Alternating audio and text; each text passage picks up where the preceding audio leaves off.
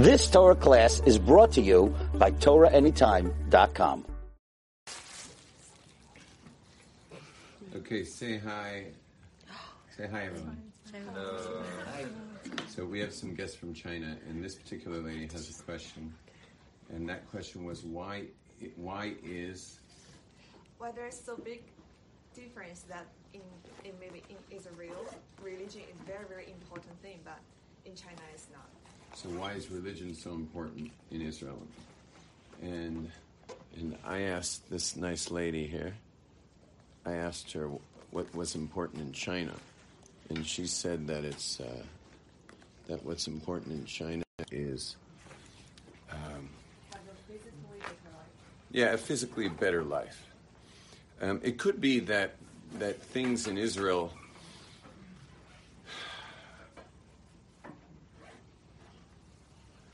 I mean, I don't know how to answer this exactly like the way I was going, but the main point is that existence, like existing as a human being with all of your needs, is to us is meaningless. It doesn't mean anything.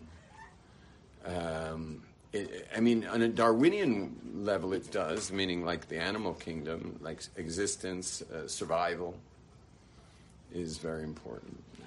For the plant kingdom, survival is very important, and for the human kingdom, survival is important. But it's but once you're surviving, so then it leads to more questions of, well, what are we surviving for? And what am I doing here? And where'd I come from?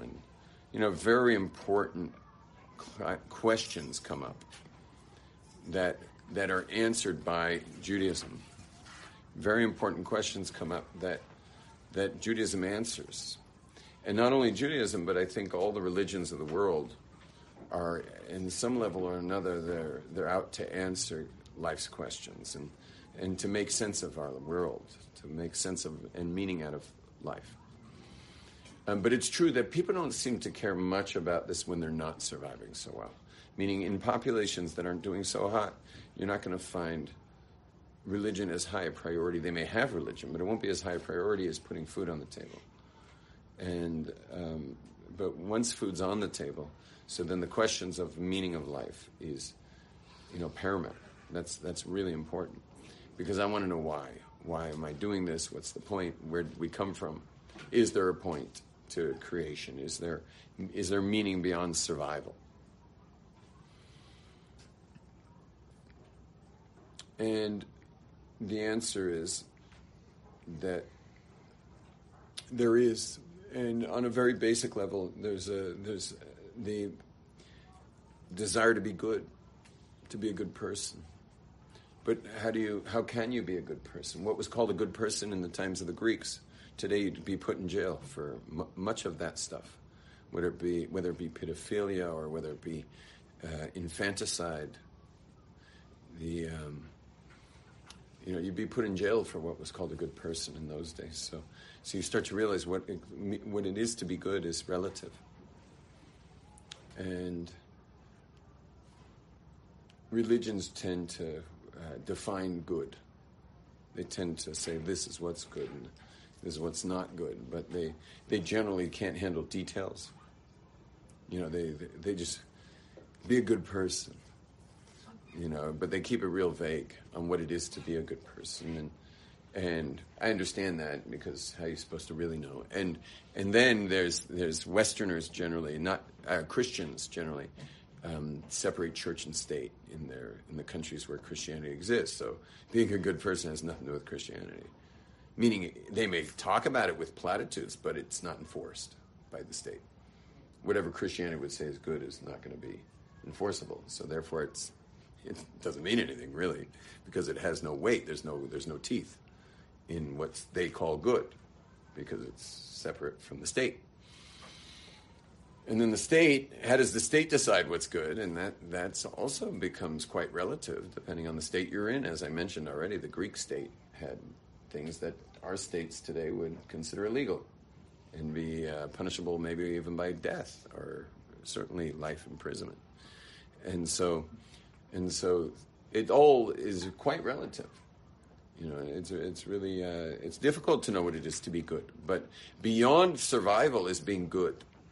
Now, what's interesting is every human being was born with a conscience. Each one of you has inside of you a desire to be good. We all really want to be good. And there is a natural morality that happens in the world just by the mere pushback, meaning, let's say you don't believe there's anything called good, but it's kind of kept nebulous. You have inside of you there's good and bad, but you don't know on any like absolute level. It's purely relative. So maybe you'd think stealing is okay.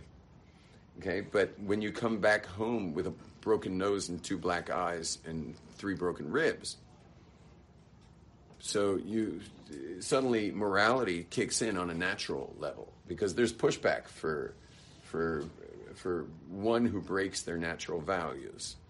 When you there's something called natural law, like meaning natural morality. I'm sorry, there's natural morality, and that is that the pushback of just your relativist morality bumping into other people's relativist morality, and you may not think stealing's bad, but the guy you stole from certainly punished you, and now you're hurting for certain, and maybe that develops wrong and right is what pushes people over the edge to get violent. Maybe that's morality, and that for most of history has kind of been the morality, and that's basically been it. But we have not yet discussed Judaism at all. Yeah, you got a question back there? Yeah, there's some around, you're talking about like there'll be pushback from the society. You have some societies where they'll... Just don't press anything. There are... Yeah, you were saying? Yeah, there were some societies where it was okay to steal. So then there you're not going to have a pushback to that. And that doesn't... that won't necessarily make it the right thing to do. Sorry, I lost touch with that. Are you sending messages over here? No, she's taking notes. No, I'm taking notes. I promise. No. I believe you. This is perfectly zero. I would not think you're just going to sit there and lie. I totally believe you. I just got distracted. Okay. Has this been on you guys this whole time? No, it's been on you. No, she switched the back. Oh, okay. I was just afraid she was touching the... No, if you someone double shut tap it off it last I would time. never. If you Okay, double okay. tap, it flips. We're on you. For the camera. Are you serious? You can double tap the Yes, so screen? that's why she double tapped on the Yeah, side. that's how you do it. That- I have an iPhone too, remember? Yeah, I stole your power cord. It's Oh my fine. gosh, that's so cool. All this time we've been trying to hit that little button. Even I can double tap. We're live on camera right now. Okay, go ahead. All across the world. I'm also taking Wait, notes, by the way. question. I'm not texting, I'm taking notes. You were saying there'd be like natural pushbacks. Like you'll go and steal, someone will beat you up, and then you realize stealing's the wrong thing to do. What about a society who the right thing to do is steal? You're not going to have that natural pushback. Where's your morality? The come from novel. then? More famous. Yeah, that's what I've been saying before. And that was that it really becomes quite random. So yeah, if there's... Do it again. Did I do it? Double click it? Do you want me to do it? Yeah, let her. There you go. I did not click hard enough, maybe? Wow, I learned a new trick. I'm so happy. Yeah. I just want to comment on this young lady's question about Chinese versus Israel, which I'll refer Israel to as Jews. There are 100 Chinese for every Jewish person in the world. Yeah, you So did. if Jews did not take their religion seriously, as Chinese are not as religion, the Jews would become extinct because we don't have the critical mass. That's what would happen. So Jews need to develop our religion and study our religion and stay more religious just to remain a people and remain viable. I would never have thought of that. But it's for sure an interesting answer as how important it is to us is that, it's interesting. Israel altogether is kind of interesting because what really does bind us? We have a land that's not our own because Torah is very clear it's God's land. Okay, this is God's land. You look at the very first commentary in the Torah, it makes it real clear. This is not our land. And it is God's land, and God is in charge of the land, and he gave it to the 7 Canaanite nations, took it from them, gave it to us, took it from us, it became a desert wasteland. Some nomadic Arabs lived here for a long time, and that's, of course, today become the Palestinian claim, is the nomadic Arabs somehow translate into the Palestinians, which by the way, I buy their narrative personally. I actually have nothing against their narrative at all, but certainly they were hardly a nation. They were just, I'm a mountain biker. So I get to meet Arabs hanging around the mountains, in villages and stuff, and they're not a nation. They're just people hanging around areas of the mountains, and which is what that's what was here. If you check out the populations and where the populations were, you'd see there was no such thing as a Palestinian people until they decided they were a Palestinian people, which was well after the State of Israel was formed. And those people, people who lost their homes or whatever and lost their neighborhoods. There's whole neighborhoods that were taken by the Israelis. So that's a very legitimate claim. But it's the same claim that the Native American Indians have, and the same claim that the South Americans have in Rio de Janeiro, who had a tribe living there, and it's the claim of every country, because almost every country in the world has been taken over by people stronger than them, and that's just the name of the game of every country's population. It's just that in this case, it happens to be the Jews, and when it's the Jews, you get ready for the double standard, and it's good that we have a double standard, that the world doesn't want to accept the conquering of the land of Israel in 1948 and 67. It's good that the world doesn't want to accept that, because back to my original point is we're not supposed to be nationalists, because it really is not our land. This is not ours. It's God's land. And this is why you'll notice we're the only country in the world, we're the only nation in the world that's not from their land. You meet a guy from Spain, he's a Spanish guy, he's from Spain. An Englishman is from England. A African is from Africa. And a South African is from South Africa. But a Jew is from Egypt. We're from Egypt. We were born in another land. It's called Goy Mikerev Goy, a nation from within a nation. And that's very destabilizing. Not to mention we were born in slavery, ultimately. Transgenerational slavery means you think you're free when you're enslaved. Because if you enslave a free man, that's slavery. But when you enslave people who become a nation, that's a slave nation. So they don't know they're free. And a good example of that is how long it's taken the Africans of America, who were enslaved by the Americans, emancipated by Abe Lincoln, I don't know how long ago, and their rights fought for by Martin Luther King, whom I'm named after. I was born 3 days after he was assassinated, and my English name is John Martin, named after Martin Luther King. And this rabbi is named after a black minister. This is my universal appeal. I'm just born to reach everybody. That's enough of a hook right there, right? So, anyway, but yet they're still fighting to break the stigma in the eyes of others, and to break their own chains. Years, decades later, still fighting that fight. Jewish people, we came out of the Holocaust. The Jews came out of the Holocaust stick figures, looked like Ethiopians with the swollen, the distended belly and the swollen skulls and the toothpick arms and flies everywhere, and they were left for dead until the Allies came and liberated the camps. But check out those same people 5 years later. I mean, once they could get some weight on their bodies and hold down some food, they were like running the financial district of Manhattan. They were already major lobbyists in the U.S. government. They had built a country in Israel from scratch, like just boom. They to become the one of the third most powerful, the fourth most powerful country in the world, behind the U.S., Russia, China, is Israel ultimately to this day, and the second biggest startup country, high tech startup country, in the world, only the U.S., and we really, if you play with the numbers, we'd be way bigger than the U.S. if you start looking at the actual swath of land we're talking about, and the tiny population we have here.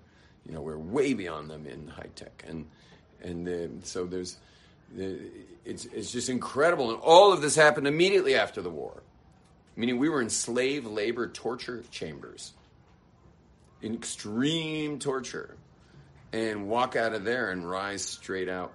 And that's our whole nation is we're born in slavery and rose to greatness because we were taught at Sinai. Right after our slavery, we went 40 days later, after the leaving of Egypt, 40 days later, we found out that many things. One is that there's a God. Two is that we have a soul, which means that as much as you can beat my body, you can never beat my soul. You know, how many souls were killed in the Holocaust? None. 0. How do you kill a soul? Can't kill a soul. It's eternal. And it's beautiful, and it's holy, and it's clean, and it's pure, and it's sourced in the Creator Himself. So, which means you have a part of the Creator Himself inside of you, and that's your soul. And so, okay, yeah, it was a rough in the Holocaust, but we're standing up now. We're going to build our country, or we're going to build ourselves. We're going to build our Judaism back up. Because we have something way beyond the physical veneer of what we may have gone through at any given time.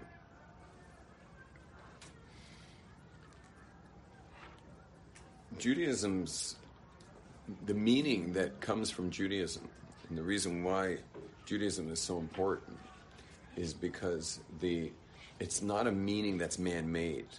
This is not a man-made deal here. This is it comes from a prophetic experience, so it's a God-given thing. Now, I know every religion in the world claims its source is God, but, I mean, you don't have to go beyond his story, meaning the history department of the university, to know that it's not, that they're man-made things. Take any religion in the world, it's man-made.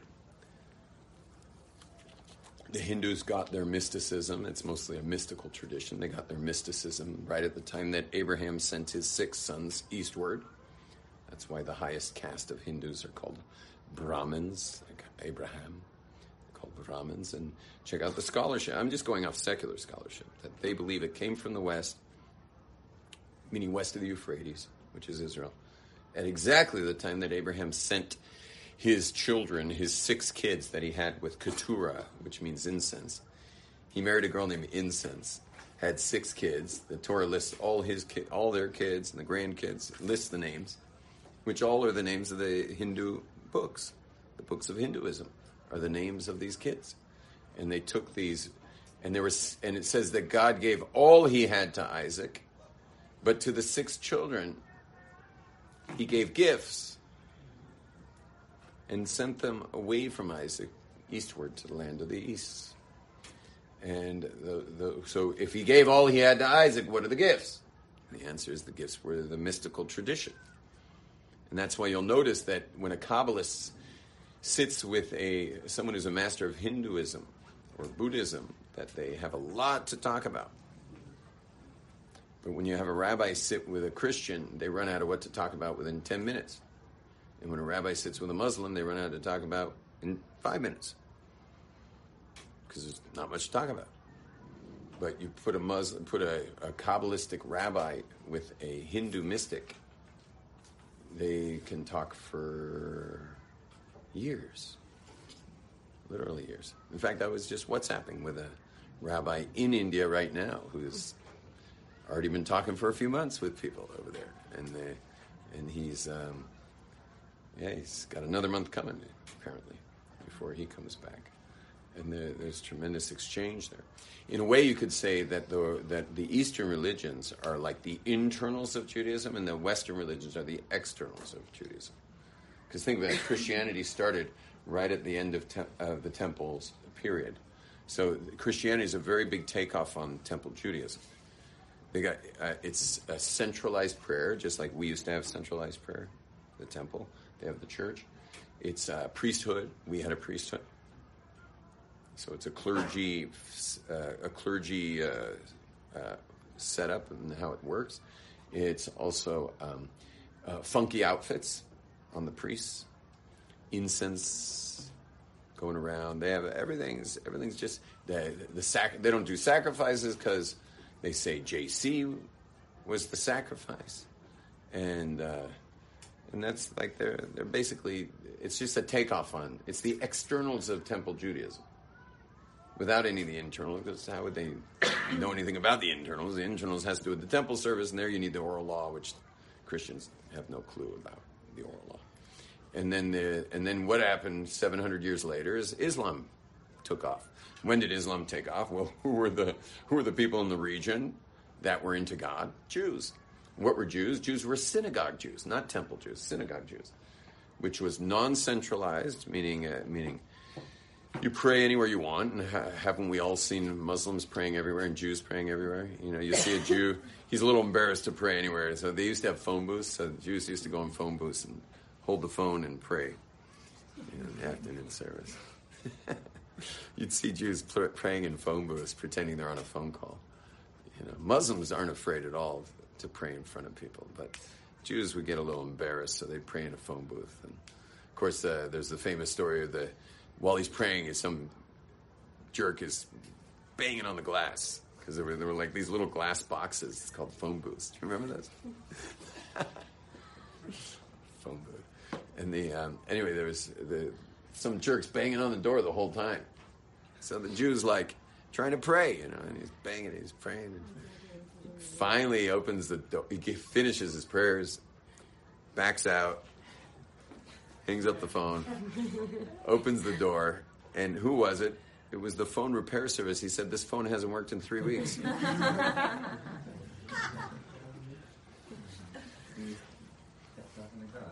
You know the joke about Bibi, U.S. president with the red phone? You'll tell me after, but I have heard it, yeah. So anyway, so Islam, they pray, it's non-centralized prayer. There's no priesthood or clergy. Everyone's a practitioner. It's a also everyone's a practitioner, meaning everyone's got these daily prayers they're doing. And it's, and they have mosques like synagogues, a place you can go congregate if you want. So Christianity is the takeoff on temple Judaism, and Islam's the takeoff on synagogue Judaism. But the actual inner guts of the Judaism is the gifts that Abraham gave those 6 kids. And he obviously gave them to Isaac, because we have all those traditions as well. And that's why it's interesting to speak to Easterners. Speaking of people of Eastern tradition, that's interesting.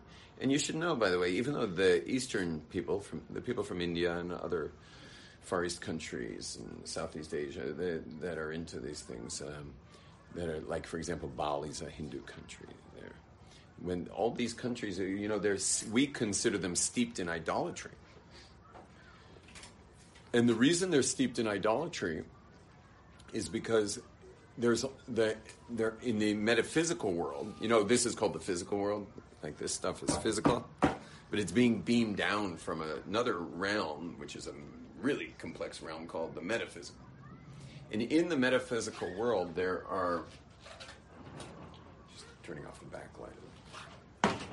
In the metaphysical realm, there are entities, and those entities have very specific addresses, and they're in charge of things. Those entities, meaning even the black in my sweater. First of all, the sweater itself has entities that are creating the sweater, but the black color, this was dyed wool, and even the dye has entities that are in charge of black. There's entities in charge of brown, blue, orange, red, and everything else. These are all entities. And the whole metaphysical world is filled with those entities. And the gifts that Abraham's kids gave the East was all the science behind those entities. It was all the real details, the actual precise details. And what happened was, those entities seem to have power if you are not from a Torah background. Meaning, we're from a Torah background. So, like, let's say, I don't know, anyone here willing to get picked on? Okay, I'll pick on Nati back there. That's Nati's from Mexico. Okay? Guatemala, sorry. So, same thing. I just took these New York businessmen who have a lot of Mexicans working for them in New York. So I took them to Costa Rica. Costa Ricans are not Mexicans, not even a little. They're a very proud Central American country. And anyway, but the businessmen they kept by accident saying that he was talking to this Mexican guy, and I'm like, we haven't met any Mexican guys here. He's like, oh, Costa Rican. It's so U.S. to consider anyone who speaks Spanish Mexican. Let meet a guy from Chile and ask him if he knows how to make burritos or something.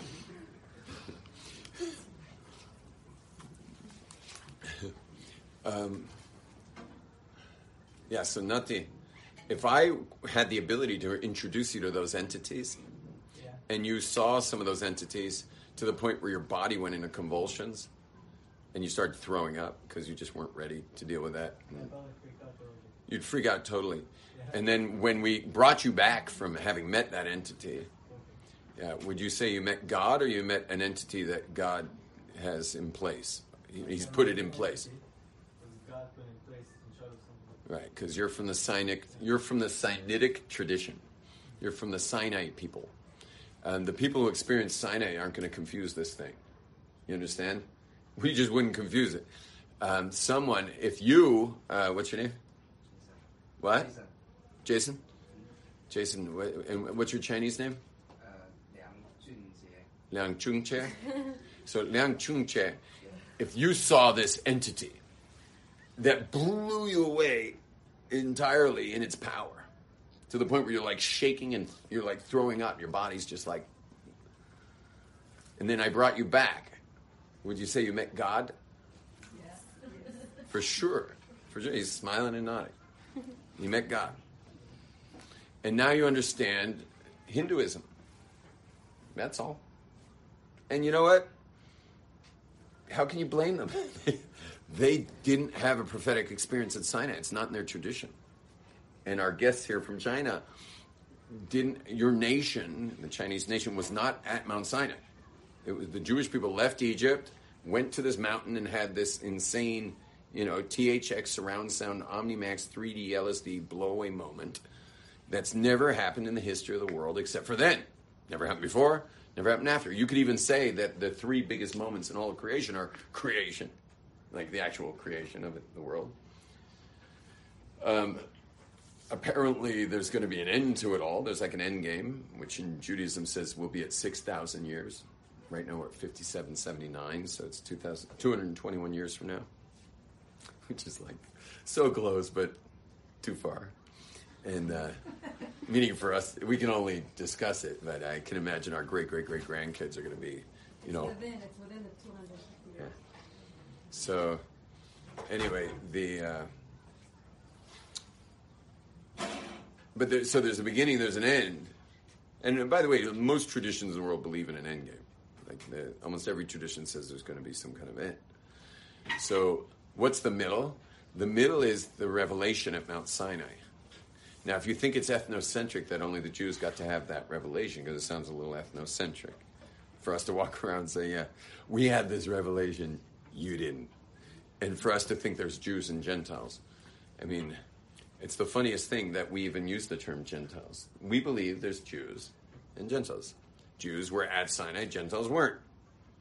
But it's a funny thing to say because, for example, I was just teaching some Japanese businessmen yesterday, and they didn't know the term Gentile, and they thought it was really funny that we think there's Jews and Gentiles because we make up 14 million people, whereas the Gentiles make up between 7 and 8 billion people. So, it'd be like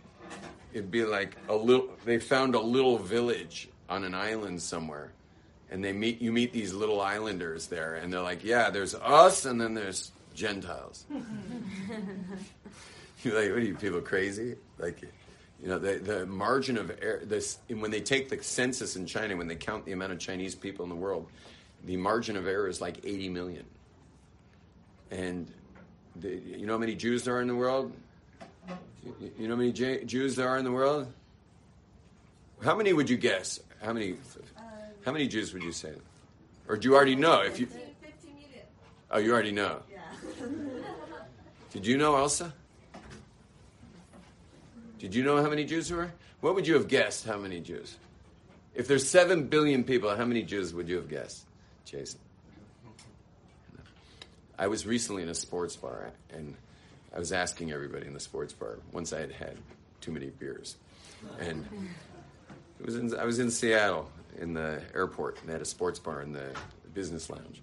So I was asking everybody that the least number that someone guessed was 1 billion. It was 1 billion. Everyone figured there's, it's got to be at least 1 billion Jews. If you think of our representation on the world stage, it should be commensurate with our population. You'd think it would be anyway, but it's not. It's back on. So. Do you want it to the other side or to? Anyway,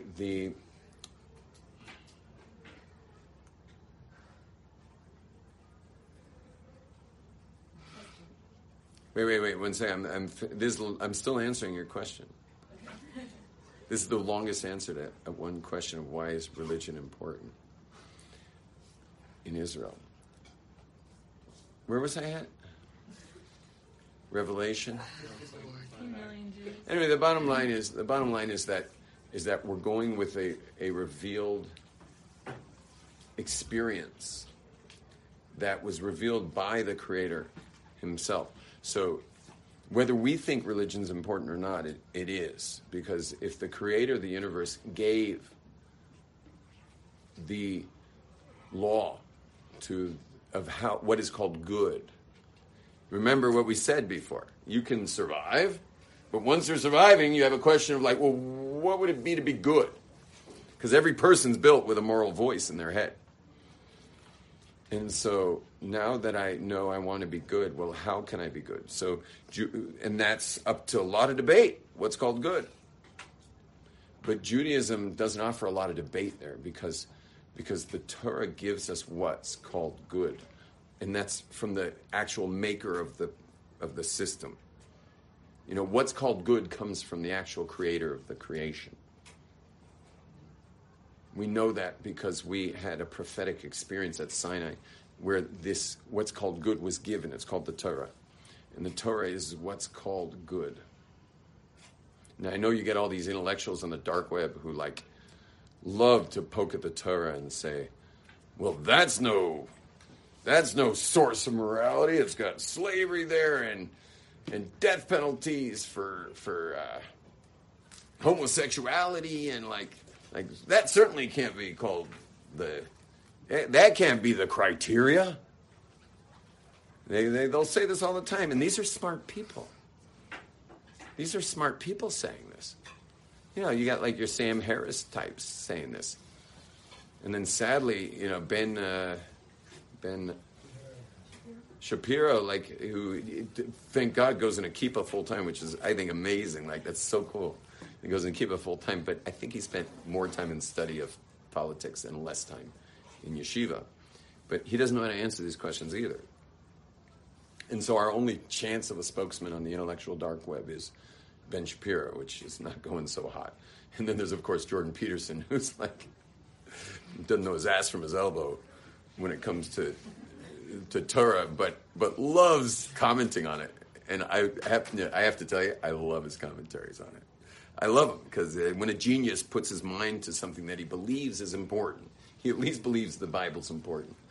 When a genius puts his mind to it, and most geniuses put their mind to it, they're there to destroy it. But he's actually there to show us what difference it's made in the world. And so I enjoy that very much. But again, he doesn't know what in the world he's talking about when it comes to that. And the funniest thing is that you put all these guys, put Sam Harris, Ben Shapiro, Richard Dawkins, Jordan Peterson, and all the other intellectuals on the web today. you put them in front of the greatest rabbi in Israel. First of all, the greatest rabbi in Israel would be too busy to meet with them.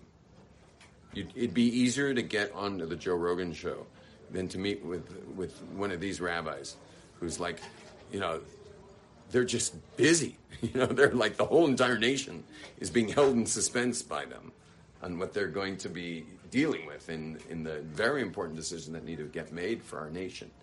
And they wouldn't give them the time of day. Now, let's just say the rabbis did give them the time of day. They said, you know what? We're going to sit with the intellectual dark web stars. We're going to have Rav Chaim Kanievsky sit with the dark web stars. Except we got another problem now. Let's just say they all spoke Hebrew, or they all spoke English, which would be Chaim Kanievsky's job to learn English. But let's just say they all spoke the same language. What's the other issue? They have zero context to have an intellectual discussion with him. They would have to study Torah for, I guess, with brains like theirs, they would probably need 10 years of Torah before they can have an actual mature conversation with him. I mean, you can't even have the conversation. And these guys today consider themselves in charge of these subjects, which is an embarrassment. And I tell you, I love watching them. I'm crazy about the intellectual dark web. But as soon as the word Bible comes out, here goes another botched job by someone who the whole world's listening to and doesn't know Klum. Doesn't know nothing. That's Klum means nothing. Doesn't know anything about how to handle this subject. So, of course, slavery, the Torah mentions slavery, so obviously the Torah is wrong, and death penalties, etc. Stoning. Like, people get stoned to death. But like, our Torah comes with oral tradition. You can't read it at face value. Do you think our Torah thinks slavery is good? Not at all. And what is it? What are all the laws around slavery in the Torah? They're how to treat a slave if you wind up with one. And if you'd be willing to free him, that'd be even better. But you can't force a man who owns the handiwork of another man in a world of slave trade in those days. You can't force him to free a slave. He just bought him for $100,000, and go tell him to free him. Like, no, thank you. Oh, I'll be happy to free him. Hand me $100,000. You free him, Mr. Freedom Fighter. It was part of the trade in those days. I mean, they work a lot better than horses, man. People are amazing workers. They can do great, great, great things. And in the days where you could own a human being, which we believe is bad, but in the days where people did own human beings, you can't just tell someone he's got to free a slave. But you know what? The Torah anyway makes you free the slaves on the 50th year. So, meaning if someone bought a slave, he only pays whatever years are left. So, let's say someone bought a slave on the 40th year. He's not going to pay what he'd pay on the 30th year because he's only getting half the time. Because on the 50th year, he must set him free. Judaism's about freedom. It's not about slavery. And the whole point of coming out of Egypt is leaving slavery. And when it comes to death penalties, well, then you need more oral law. Because if you want to say that death penalties are violent, yes, they're violent. What are they set up for? Why does the Torah keep mentioning death? For example, desecrating the Sabbath is a death penalty. Why? No one gets a death penalty for breaking the Sabbath. For desecrating Shabbos, there's no death penalty, but the Torah says there is. Yeah, but we have an oral tradition. The written law does not qualify itself. It requires oral tradition. And one of the best examples, in case you just think I'm making that up, best example is that every single commandment in there is not explained. Not one of them. Not one of them. The Torah doesn't tell you. We have to wear these black boxes. The pair I wore this morning cost $1,900. All the details involved in there, but not one of them is described in the Torah. What am I spending $1,900 for to wear black boxes when the Torah itself doesn't define it? Well, the answer is that the oral tradition does, and I bet my $1,900 that our rabbis got it right when they explain what they are. I'm wearing this cosmic dental floss here. Yeah, I'm wearing the tzitzis.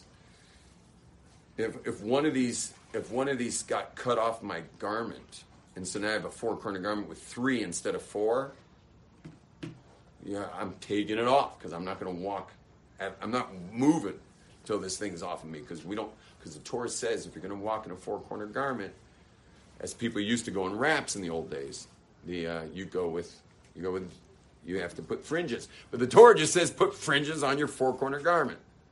It doesn't say what. It doesn't say 8 strings. It doesn't say 5 knots. It doesn't say all these little Kabbalistic wraps over here, these little detailed things. It doesn't say anything about it. It doesn't say anything about how to keep Shabbos. So the same Torah that says you get killed for desecrating Shabbos didn't say how to keep Shabbos. It doesn't say anything. Nothing. Just says don't do malacha and then goes on to not describe what the word malacha means. So it has to be that the entire written Torah, the entire written book of the Torah cannot be discussed by anyone who doesn't understand the oral Torah. And just to go one more step on death penalties, if you open up the tractate called Sanhedrin, which goes through the court system, explains how you set up a court system, it turns out that it's impossible to mete out a death penalty. You can't even do it if you wanted to. You can't mete it out. Everywhere you turn, we will dismiss the case. We don't kill people for that. Another interesting thing, we don't have jails. Israel didn't have jails. When someone did something wrong, they were sent to a Levitical city. And they went and hung out with the holiest people. You don't put a bunch of creeps in the same place. All that does is add creepiness to your country. If you want to reform a person, you put them with the holiest, scholarliest people, which was the Kohanim. So the priesthood had cities, and that's where people went if they were in trouble.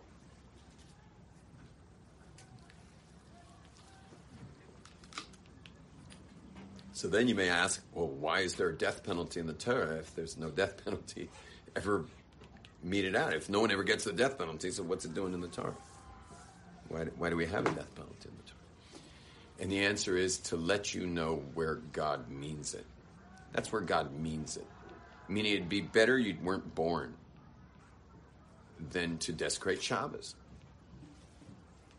What? I mean, that's kind of extreme. Well, you mean like me texting on Shabbos is such a big deal, you know? Like I shouldn't have been born? And the Torah says, yeah, you shouldn't have been born. You're better off dead. Better off dead than breaking Shabbos. That's weird, Rabbi. That sounds a little extreme. And the answer is, it's not extreme. We have no idea what the Shabbos is. God's trying to tell us, like, if you had any idea what Shabbos was, you would wish you'd never been born if you didn't feel strong enough to keep it. Something about testifying that this world was created, and not just on its own, but actually it's a created world. That we testify that God created the world by, just like God refrained from creating new things on Shabbos, we don't create new things on Shabbos. If it's off, keep it off. If it's on, keep it on. No new things. If it's raw, keep it raw. Don't cook it on Shabbos. Keep things as they are, one day a week. And that testifies that God created the world. And when God adds death penalty to that, all he's saying is that this is the point. The fact that you can eat, drink, and somehow pay your bills is not the point. That's not the point of life. You know, and my apologies to the, over 1 billion people in China who think that's the point of life. But it is not the point of life, and it's better to die than live that way. Because, no offense, obviously, everyone in China should be well, but the Torah says it's better to die than live with that alone. Because there's got to be something meaningful for our creation other than just being able to feed yourself or procreate, which is survival, feeding, and reproduction. It's not that exciting that you can reproduce. Go to the zoo. Check out the chimpanzees. They're doing wonderfully. Okay? Bravo, you could have a child. You know, like every species out there procreates. Like, you didn't. That should not be the most meaningful thing that ever happened to you. And that's a little being tough on the girls here, because women, can often be so linked to their fertility that it becomes more meaningful than life itself. But that's, again, this is what the message of Torah is that you got to have more meaning to life than the fact that you can procreate. Because just because you procreated means nothing. What means something is if your kids keep Torah. That means something. That you can create another generation of people who are connected to reality. That's meaningful. That you can create another generation is anatomy. It's biology. It's not meaningful. It's science. Science isn't meaningful in and of itself.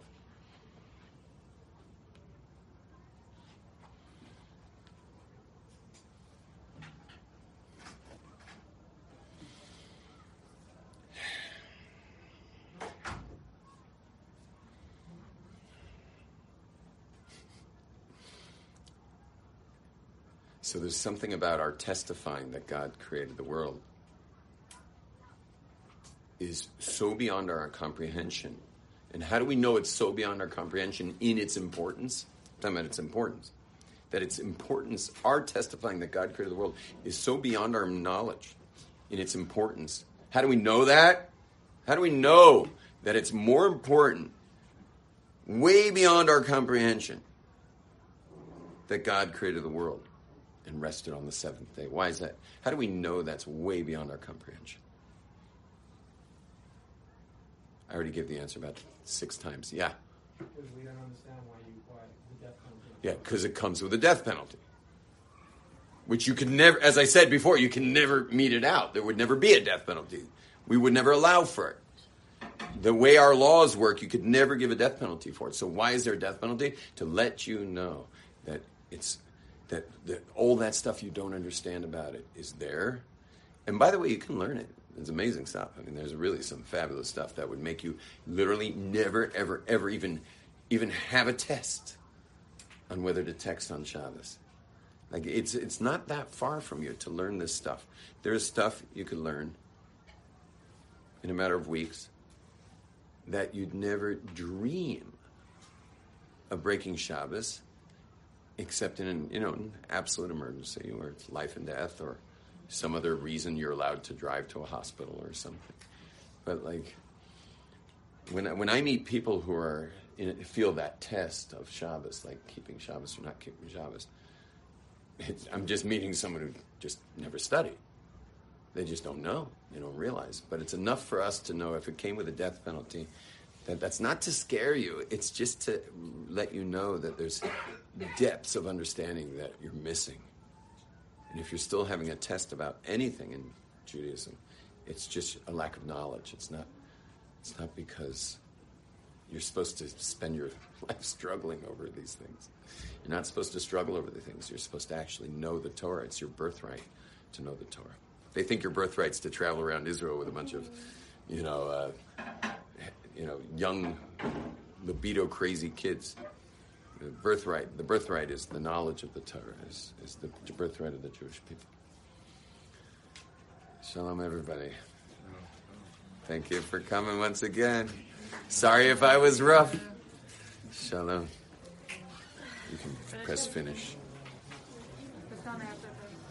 You've just experienced another Torah class brought to you by TorahAnytime.com.